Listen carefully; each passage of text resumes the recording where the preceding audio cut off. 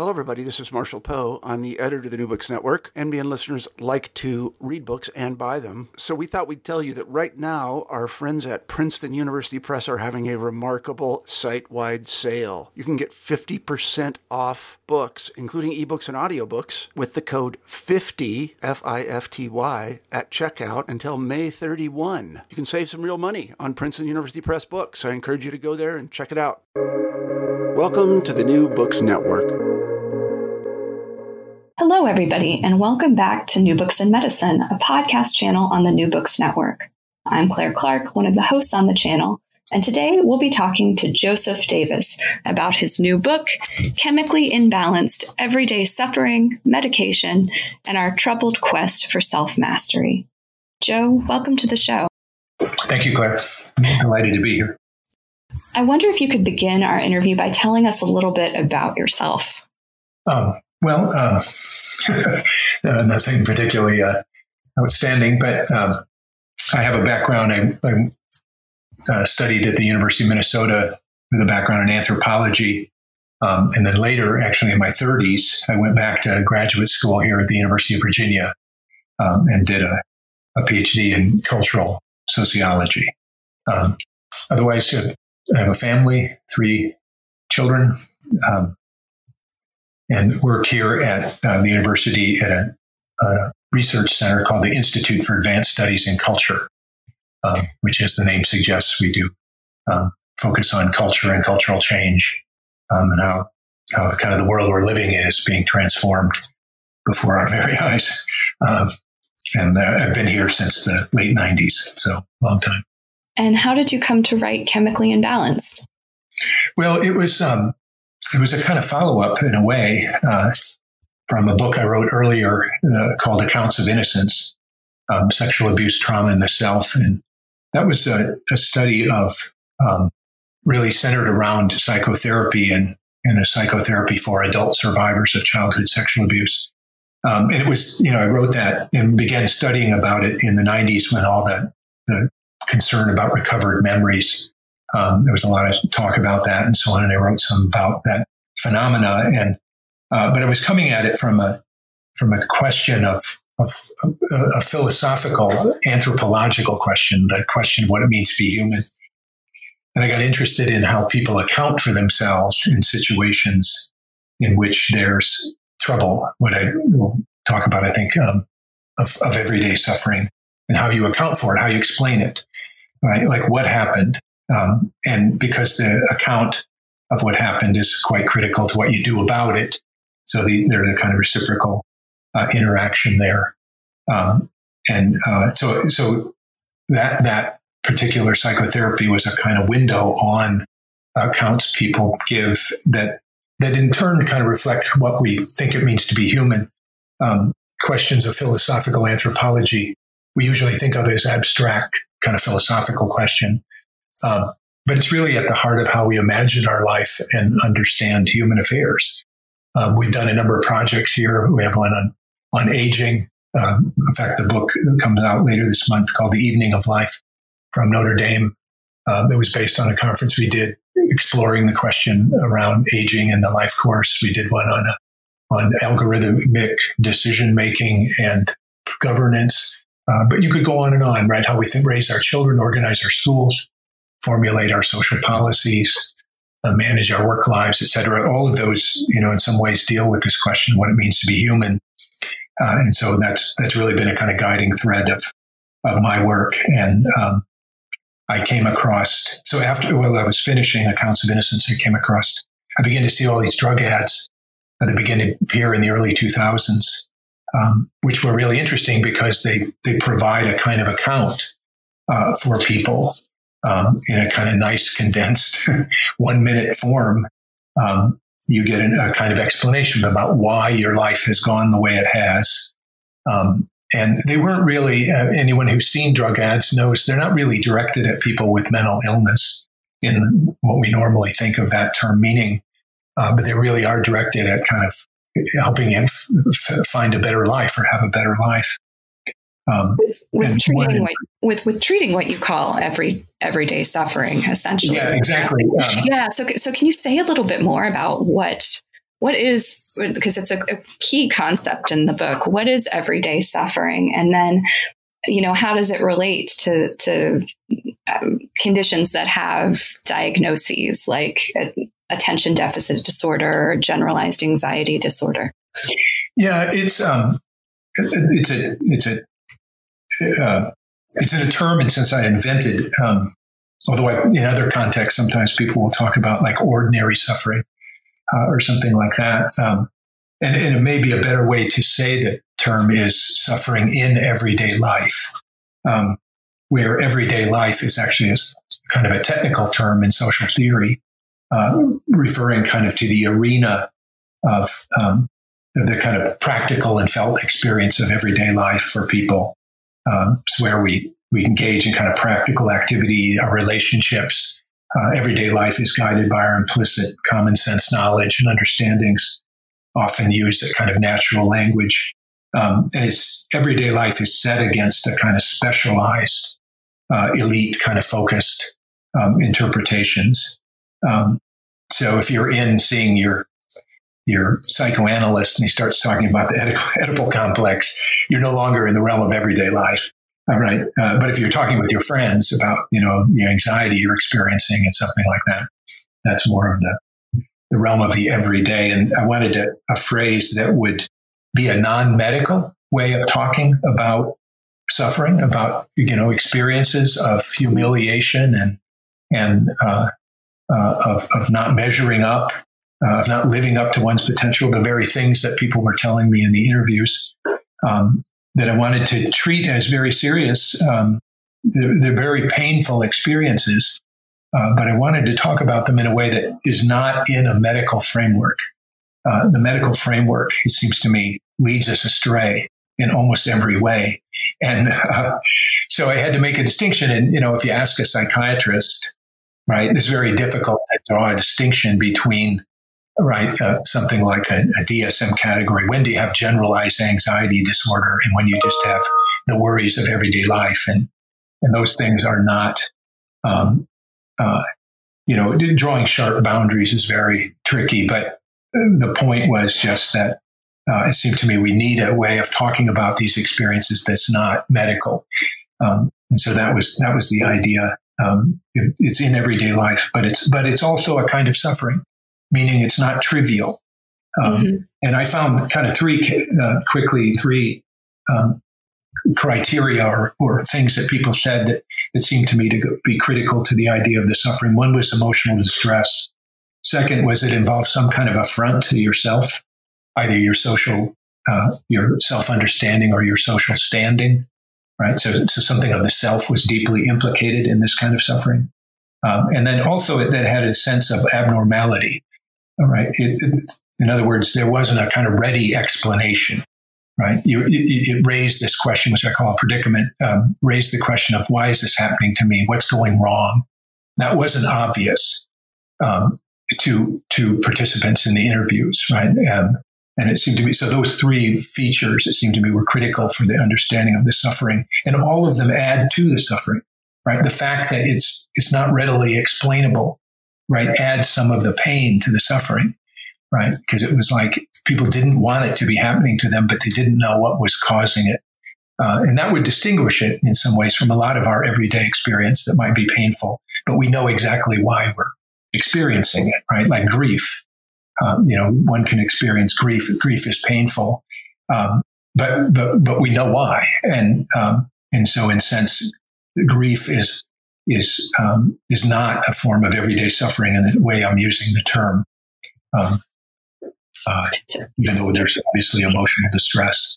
That makes a lot of sense. But can we back up a bit and maybe you can tell our listeners how who you were talking to?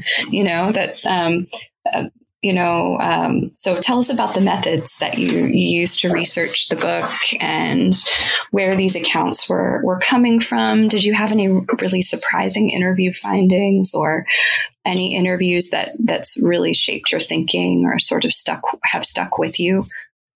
Oh, yeah. I'm getting a little ahead of the game here. So what I did was set out to interview, originally set out to interview 100 people. I interviewed 80. I won't go into the reason for reducing the number, but the way we did it was posted advertisements recruiting people who had experiences with either being, I think the ad went something like, right, if they had struggled with being sad, with being anxious in social situations, or with concentration or attention problems, and then whether they might be willing to talk about any of those experiences.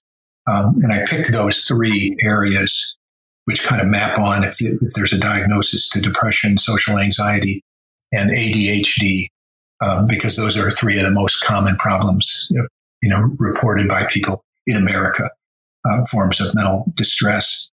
And then we put up the ads on like Craigslist. We posted them in all these kind of alternative weekly newspapers that a lot of cities have. We put them on college campuses, public kiosks, at libraries, places where you can put up posters, and so on. And we did it in Chicago, Boston, Baltimore, and here in the Central Virginia, Charlottesville, and Harrisonburg, which are smaller cities.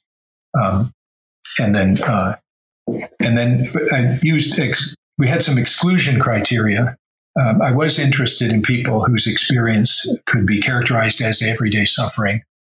And so we created some exclusion criteria with the intention of excluding people who had serious mental illness.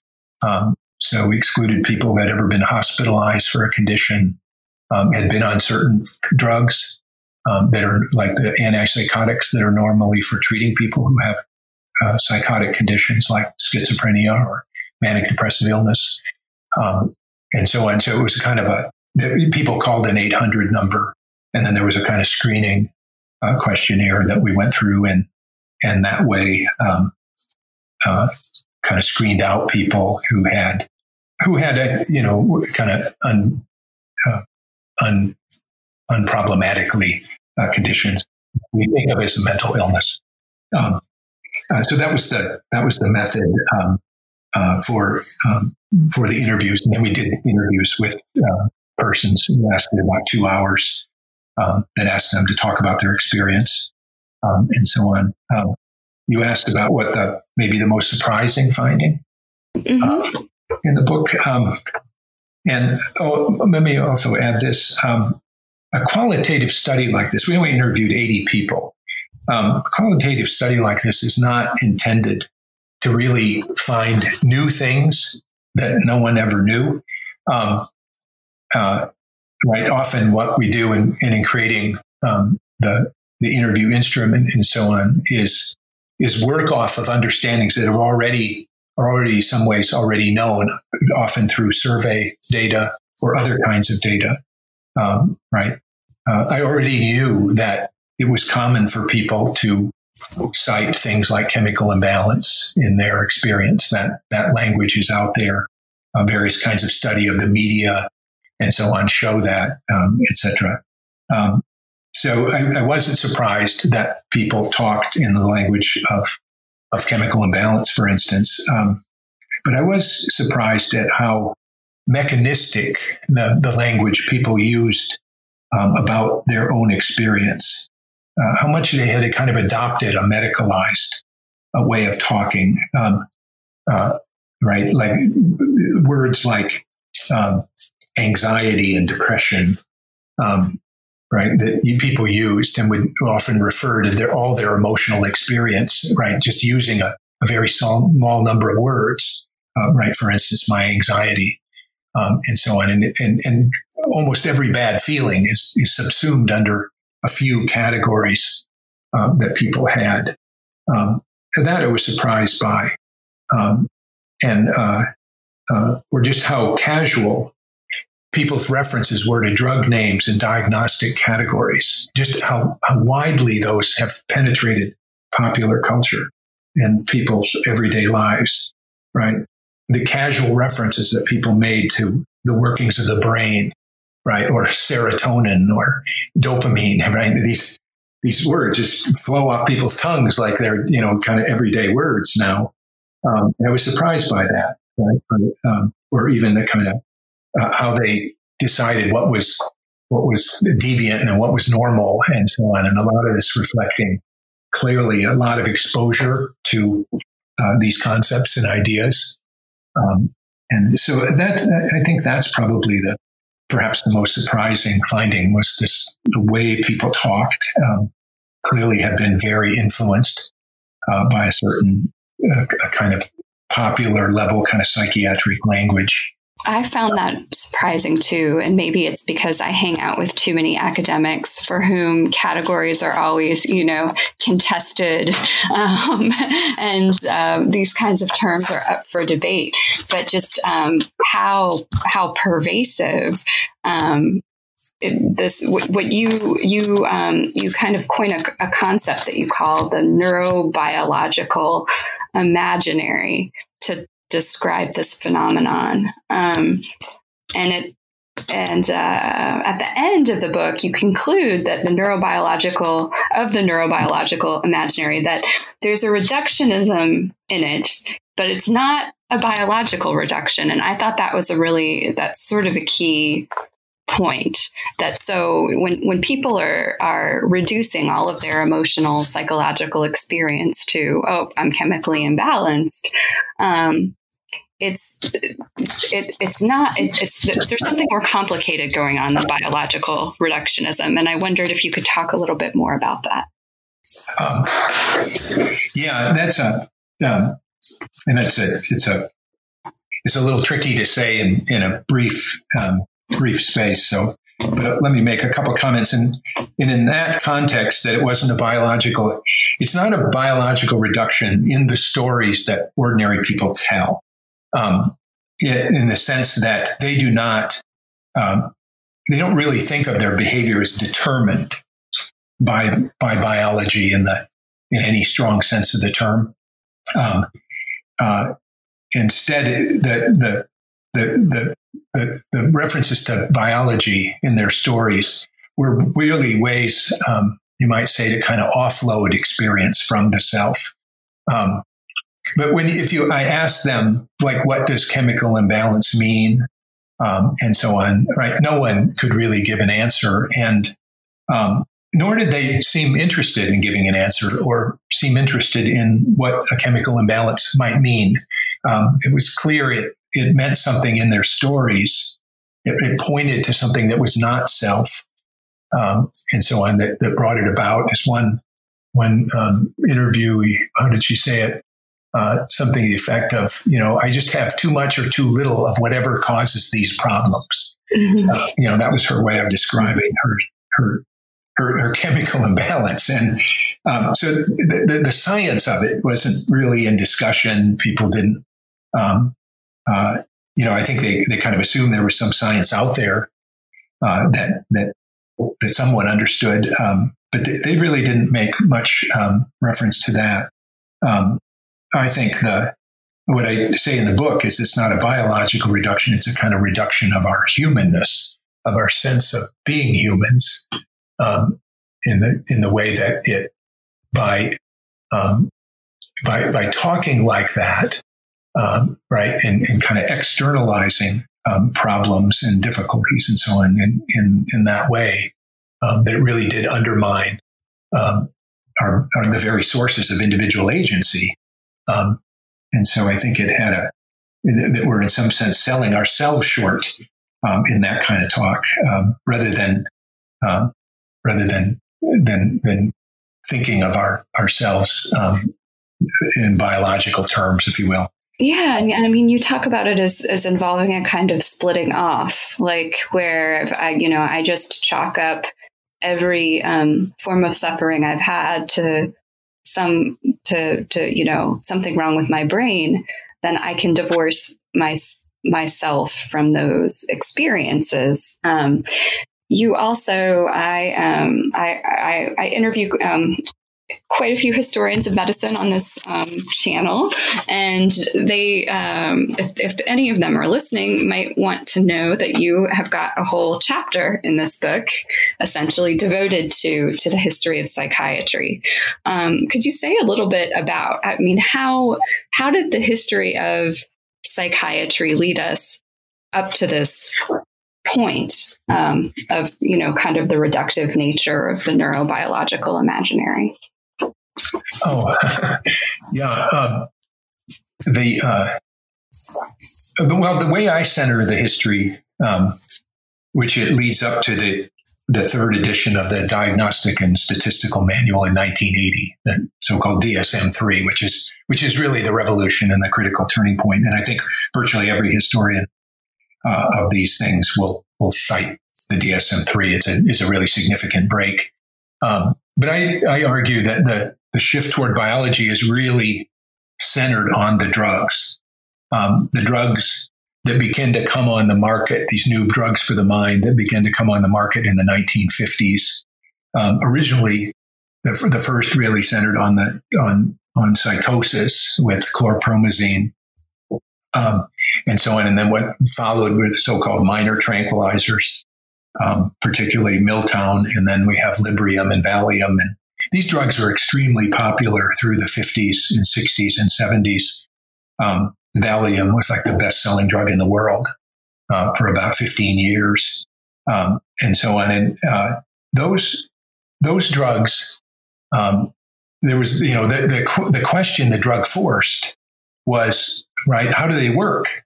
How is it possible that a drug can help people feel better for problems, that we think of as problems of the mind?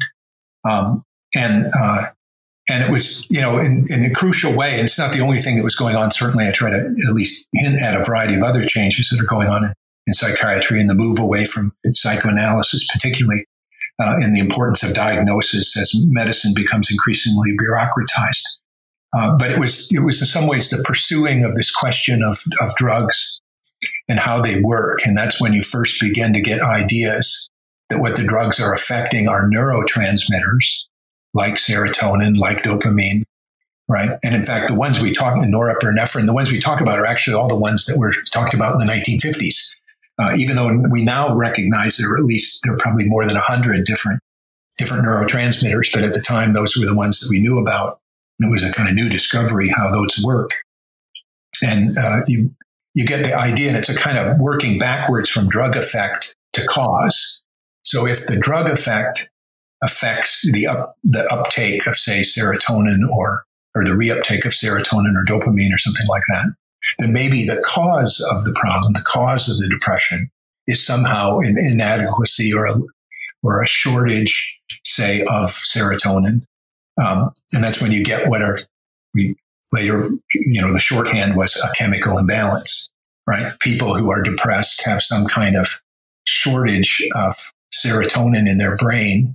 And what the drug does is it blocks the reuptake, increasing the amount of serotonin available in the brain, in the synapses, and that then leads to recovery or an improvement in the condition.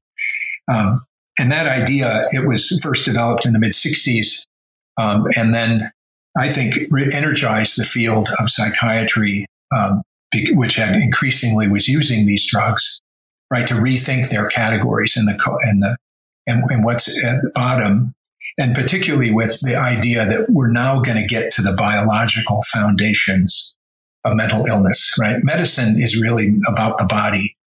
And psychiatry was always a kind of secondary, marginal field because it dealt with people's problems and their complexes and stuff like that. It didn't really deal with the body.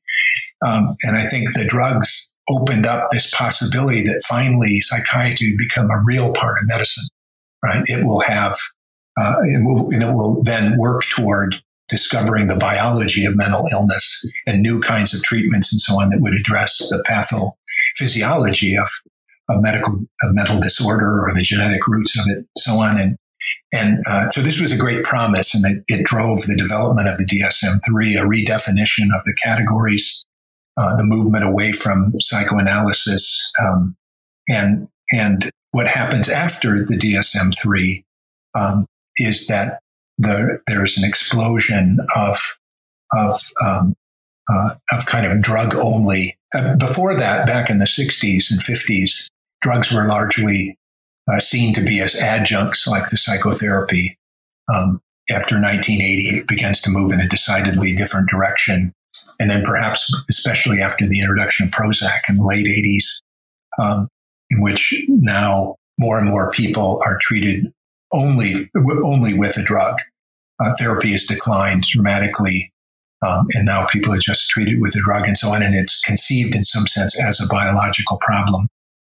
And I might add that currently psychiatry doesn't think the chemical imbalance idea has been somewhat debunked because they just couldn't show it. And there are treatments for depression that help where you actually reduce the amount of serotonin rather than increase it, et cetera, et cetera. So that idea has been kind of marginalized and complexified, right? That whatever else is going on, it's much more complex than any simple chemical imbalance. But I do think psychiatry is still very much wedded to a biological model. Now they just want to complexify it, right? And add other things, second messenger systems and other stuff. But it does seem to me that they're still after finding the biological roots of mental illness. And so in that sense, even while chemical imbalance has been somewhat displaced, it does seem to me it's still heavily biological. And of course, the medication hasn't gone away. So, sort of bringing us up to the research that you did, about half of the people that you talked to were on a medication, and then about 2/3 had sought some form of professional help, whether that was psychiatric or psychological to alleviate their everyday suffering. I wonder, how did some of these people come to, you use the word appropriate disorder categories. You mentioned generalized anxiety disorder, ADHD, for themselves. So how did they come to identify with disorders? Right. And that's the, I think, crucial word is kind of identify with. I didn't find that people approached a disorder like generalized anxiety like they might approach something like diabetes, right? Which is a common analogy that people make, say depression is just like diabetes. Mm-hmm. But people did not approach depression like diabetes. Where you just kind of accept the doctor says you have it and you sort of accept that. And then you proceed to follow the directions that you're given to treat it. I draw a concept from the anthropologist Peter Stromberg. The phrase he uses is the impression point. And it's a way of talking about a kind of how a subjective connection is made between a category of experience, between a category like generalized anxiety disorder, depression, and one's experience. Like, how does one subjectively make that connection? And it's something of a kind of aha moment when that happens, right? And when the symbolism of the diagnosis, right, takes on some kind of personal meaning, they make a personal connection. And this came in a lot of different ways that people described. So, for instance, one not uncommon one was for people to compare themselves to someone they knew, right? So, these ideas are floating around amongst people. They've read the media, they've seen drug ads and so on. So they have this kind of vocabulary. And by, a certain point, almost everybody knew someone who was on something. And so often they would compare their experience. So they'd talk with a friend and the friend would say, oh, I felt this and I went on this medication, and so on. And people sometimes in the context of those conversations would say, oh, wow, it hit me. We have the same thing. Right, we're suffering from the same problem. Or another form was that someone would just suggest it to them. I remember in one case, the woman and a friend, a couple of couples, they're leaving a restaurant, and apparently the one woman during dinner had shared a little bit about her struggles, and on the way out, the other woman says to her, there's something you can take for that, right? Mm-hmm. And it had never occured to her that this was, it probably never occurred to her that she actually had a medical problem in the first place. And the woman said, there's something you can take for that. And that was the moment right. And then she pursues getting a medication. Or maybe a third one, this is really common, is that people have seen representations of this in the media. I remember one woman I interviewed, she was talking about how she had seen a drug ad, and she identified they were kind of presenting the symptoms of depression, right? And she says, something to the effect that, she's relating to them. She said, that's my experience, right? You see your own experience in what's being listed on the screen, right? And then she has that kind of aha moment. And by implication here, a lot of the people I interviewed went to the doctor already having made this identification, and then seeking a medication. So they sometimes would refer to this as a self-diagnosis. I think that's a somewhat misleading term, but the point is they've already kind of made this appropriation of a disorder category. They've identified their experience with it, and often have already been exposed to talk about the drug or have looked at drug websites, and so on. And then they go in and kind of present the case to the doctor. And of course, the drug advertising is intended to help people make that appropriation, right? That's the very point of it. This direct to consumer advertising is for you to make the connection, right? And then they'll say things like, ask your doctor today.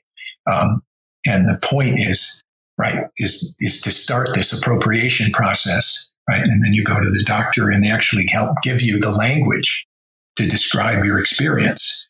And they have checklists and things which actually provide a vocabulary that if you then use with the doctor, right, he's liable to think you have it, because you're now talking in terms of lack of sleep or, the kinds of experiences that are in the checklist, and so on. So that was and again, I think this is different than a lot of regular medical conditions. And this often wasn't a passive process, but an active process. And when people kind of made the connection, occasionally they would do it with the doctor. The doctor might bring it up. But that was somewhat unusual. Actually, it was more common for people that already made the connection. That they were inspired by kind of social and cultural factors, and then they would have some help medicalizing their everyday suffering. I mean, yeah, that's right. Especially in their like family and friends.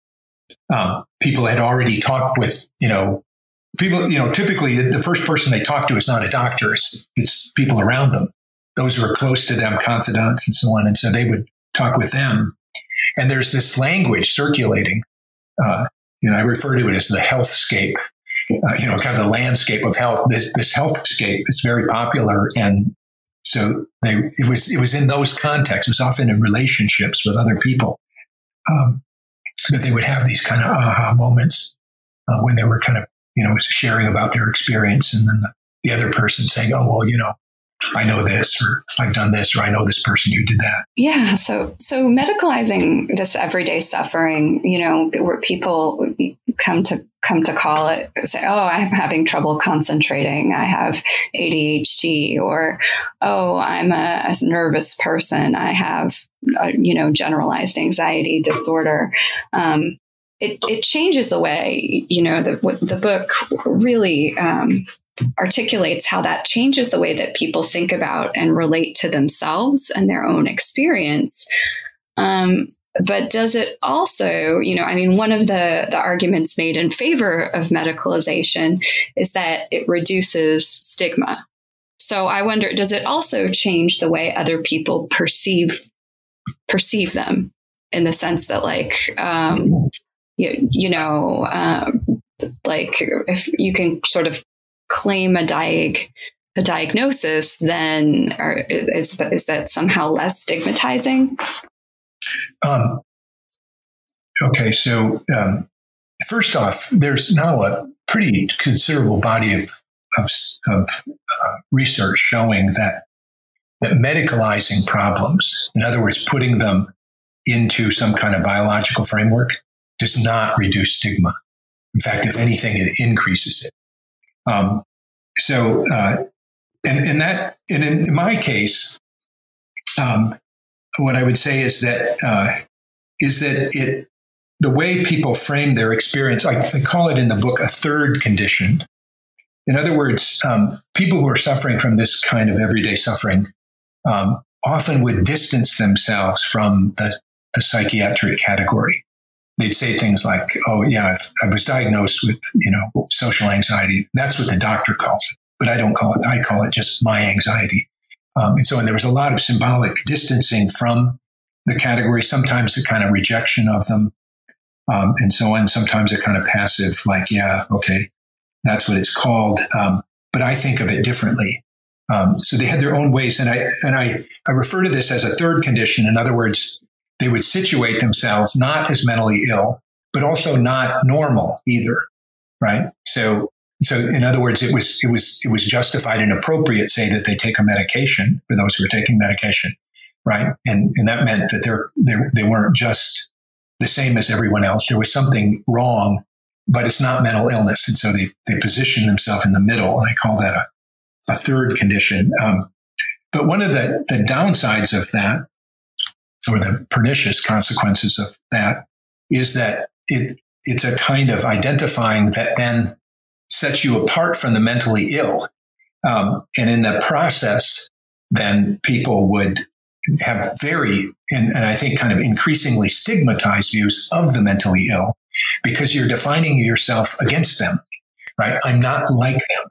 The mentally ill are crazy. The mentally ill are dangerous. The mentally ill and I'm not like that, right? And so it creates a kind of tension, one of these kind of identity moves, right? Where you're defining yourself against something.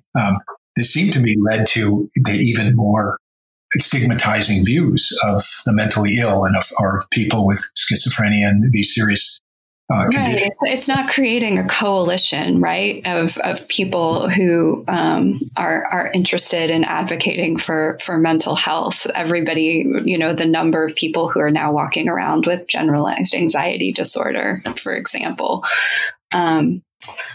I didn't see a lot of solidarity. No. Kind of the opposite. Plus, I might mention these conditions, because they're not that serious in the sense that they don't involve a psychotic experience and so on, are easy to.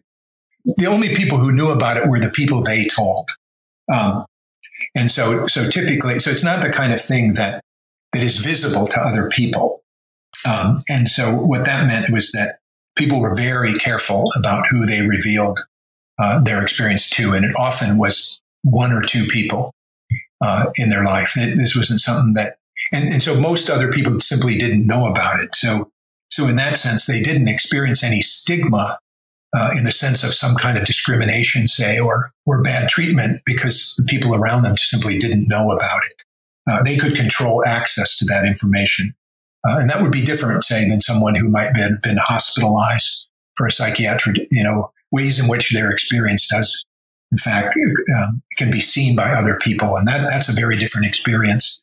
Right. So it didn't create, so the people experiencing everyday suffering didn't experience the effects of stigma, but their existence stigmatize other psychiatric conditions. Yeah, right. Well, the way they talked about them or thought about their experience, the defining of their experience involved defining it against mental illness, and I think that makes the mentally ill their other, right? And when you other someone, right, it's usually you somehow want to distinguish your status from theirs. And this can be and there's a lot of, clearly a lot of stigma and a lot of stigmatizing and prejudice and stereotype. They involve an othering, right? In which we other those who, right, I'm not like them, et cetera. So I think if anything, one, we know from all these studies that the biological does not reduce stigma by itself. And I think to that, I would add that it also seems like treating everyday suffering as a mental illness, it does not help the people who are truly mentally ill and who truly do need help. Both, and one could add at the level that resources are shifted off, medical resources are shifted off to people who probably don't need them and or need something else, and that the picture of mental illness, it seems to me, actually kind of gets worse. It doesn't increase appreciation or empathy.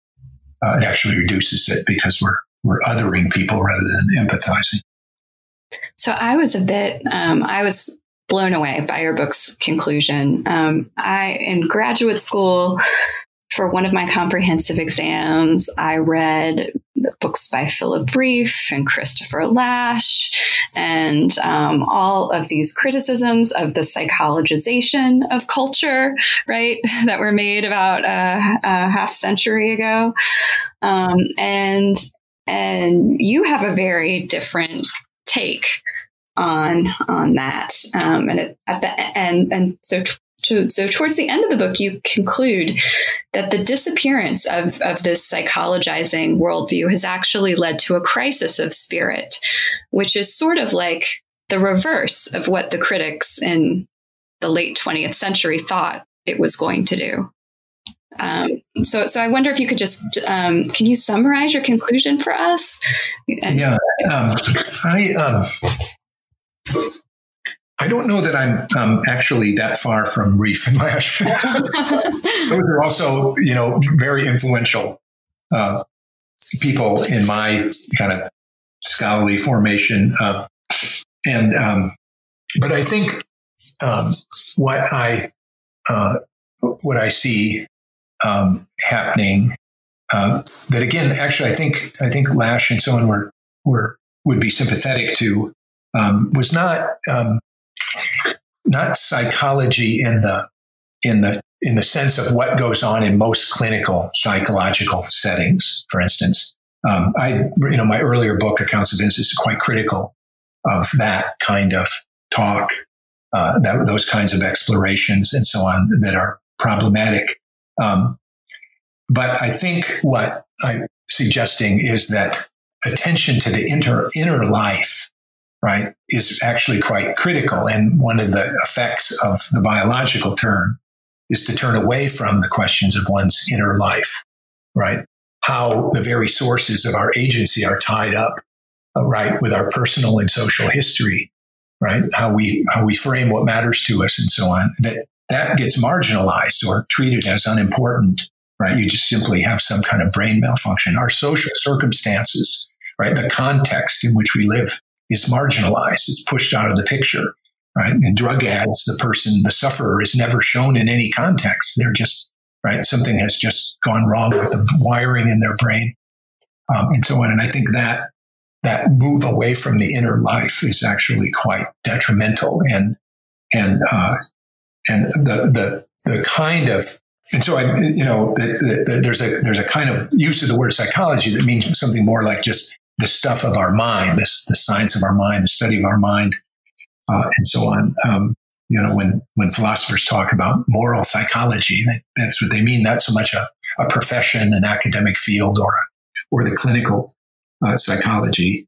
I think we just need a richer psychology, one that I think of as maybe a kind of critical phenomenology or critical hermeneutic psychology that would explore the ways in which a kind of a richer and more accurate understanding of ourselves, right, that would in fact involve our temporality, our memories, our history, the social practices that we're caught up in, and the circumstances of our lives, our dialogic relations, both with others and with ourselves, our kind of internal conversation, the situatedness of that within a tradition, and so on. There's a lot of good work, I think, going on in phenomenology, reconsidering questions of psychopathology and so on in terms of our kind of being in the world.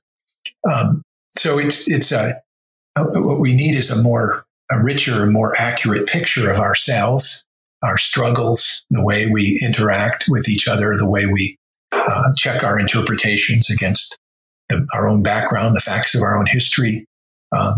It's reflective.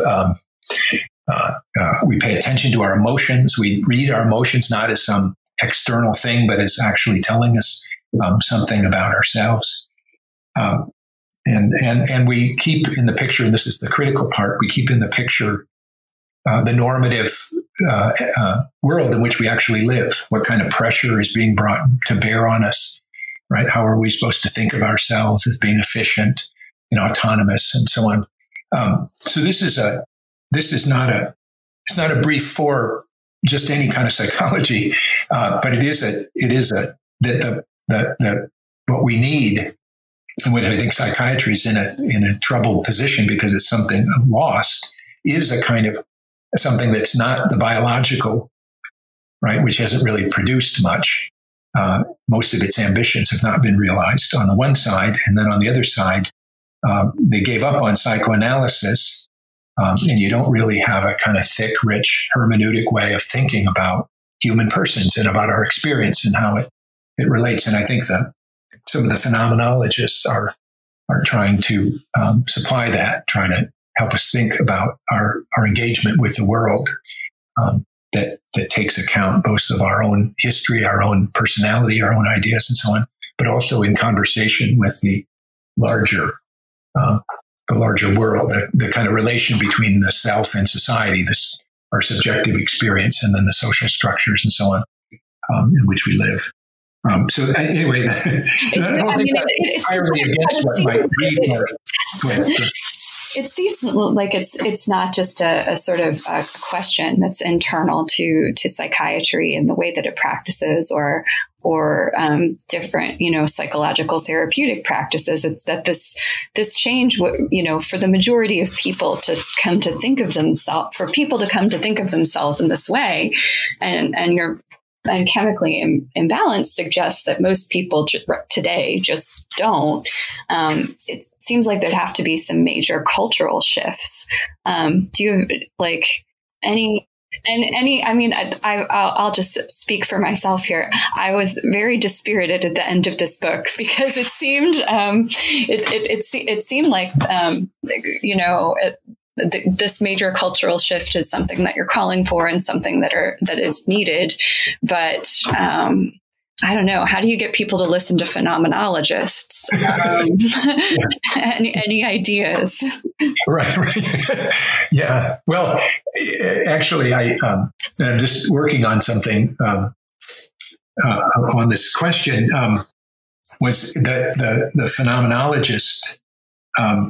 It's a kind of reconceptualization that rather than introduce some kind of technical language, really works with people's natural language for how they think about and describe their experience, get a richer description of your experience and so on. And I do think one of the problems that my study found was how much people have already kind of abandoned natural language for thinking about their experience. I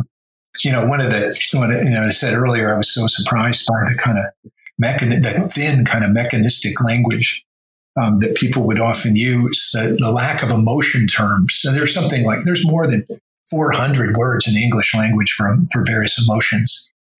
I think people in my study must have used about a half a dozen.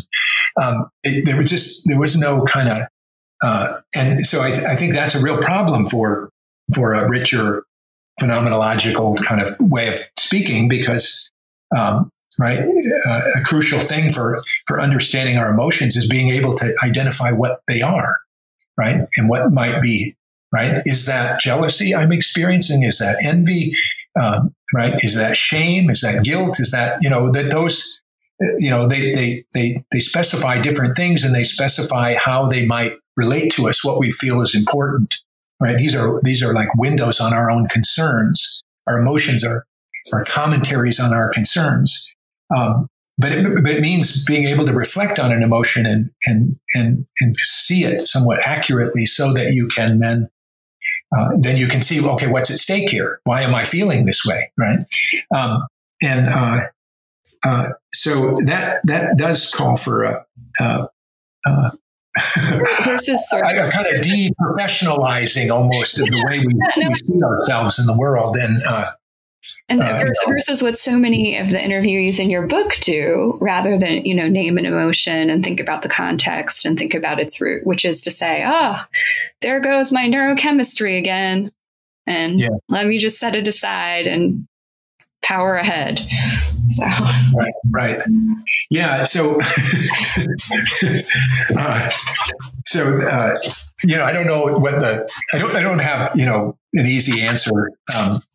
I think of my kind of sociology is at least helping to kind of identify a problem or pick out certain kinds of consequences that one understanding might have versus another. And but it is a deeply cultural problem, a kind of thinning view of ourselves. As I said earlier, it's a kind of reduction of ourselves, a thinning perspective on our own life and our own. I can't say I have a. Well, if I can use some reductive language, your book does a wonderful job of diagnosing it. There we go. The cure. I'm not. I think the phenomenologists are really moving in the direction of this would be a richer way to do psychiatry and a richer way to think about psychology and people's experience. And I do think there's at least I see some movement. Right. People kind of frustrated by their experience with drugs. They don't often deliver, kind of what, everybody I talked to who had been on a medication for the most part credited it with helping them. But usually it helping them in the sense of taking the edge off certain emotional experiences, or like they weren't able to sleep and they took the medication and they were able to sleep. And just doing that by itself will help people feel better. Or take the sharp edge off emotions and things like that. And I do think that's a value to medication for that kind of short term, especially kind of crisis intervention, right? If you're crying all the time, it's really difficult to actually, think about anything else. So if the medication can help do that. But also then I think there's been a lot of discontent with the drug experience, right? They work for a while, then they stop working. You're constantly changing the medications, the dosages. It could be a real roller coaster to be on a medication. So I think that there's been some pushback about this idea of medication only as a kind of treatment. People are dissatisfied with it. I think there's a growing body of evidence about the long-term and negative consequences of being on some of these kinds of medications and the ways in which they affect brain chemistry.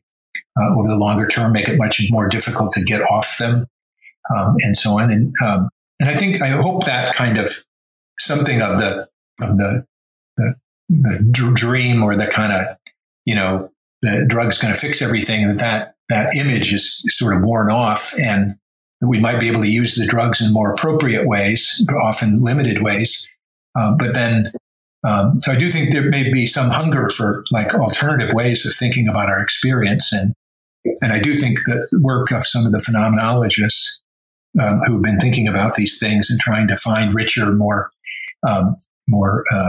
thick, if you will, ways of talking about our experience, reflecting on our experience and so on, that those would have some kind of, they would find a more receptive audience, perhaps, than they have when there was this idea that you could just fix the problem with a pill. I think that idea is running into trouble because it turns out you don't just fix it with a pill. It's not that simple. I certainly, I hope so. Also, I think, Joe, we have taken up a lot of your time. Could you tell us what you're researching now? Oh, yeah. So I'm working on a new book. I'm calling it, at the moment, these titles go under change, Troubles of Youth. And so it's an effort to kind of focus in on this high rates of distress that are reported by basically high school and college age people. So in that, 15, 16 to 22, 23 age range. And, as you know, there's really high rates of reported depression, anxiety, ADHD. 1 in 5 high school boys has an ADHD diagnosis, and so on. So there are very high reports of distress. And I was trying to kind of think about what's behind that. And here I want to kind of bring some social theory to bear on, and particularly around the question of what you might call chosen identity, the idea that you author your own life, and how this might affect young people who get this message at younger and younger ages, in which they're trying to author themselves. And I want to explore how that affects the rates of problems and how that leads to certain problems. And so I'm working with interviews with parents and then also with some survey data we have on young people and so on. And I'm actually hoping that's a less academic, more like a trade book. Well, it sounds like a wonderful project, and it kind of works off of this previous project in the sense of a lot of what seemed to me I saw going on there and heard in interviews. When I kind of explore how that might lead, how might the social expectations, right? Let's say on young people to stand out and be unique, right, and optimize themselves and so on. How that may lead to a lot of distress. Well, Joe, we have taken up so much of your time. I want to thank you for taking time to talk to us and for being on the show. I really enjoyed it. Oh, thank you, Claire. And I really appreciate the interest in this research and the opportunity to talk about it.